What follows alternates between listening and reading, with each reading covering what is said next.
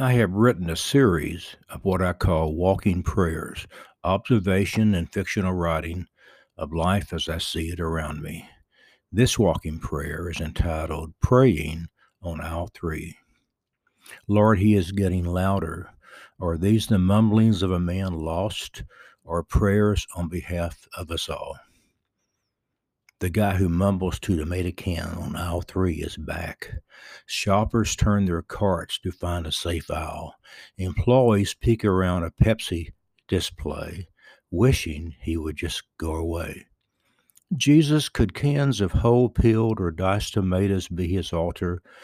Could his mumbling or focused stare be prayers?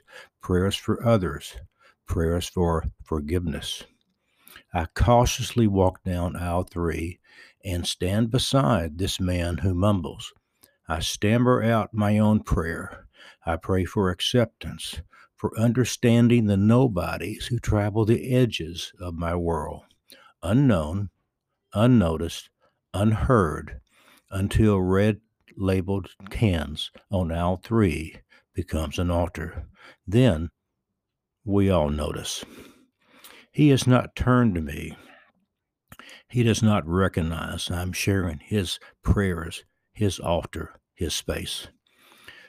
We speak our words softly together. A police officer is coming down the aisle. Will she join us for aisle 3 prayers? And how will I explain my standing here? And what do I do next? Jesus, you faced similar challenges. The blind man with demons. You had to decide about tax collectors, who to trust, who to hold close. I will read the Gospel of Matthew this evening.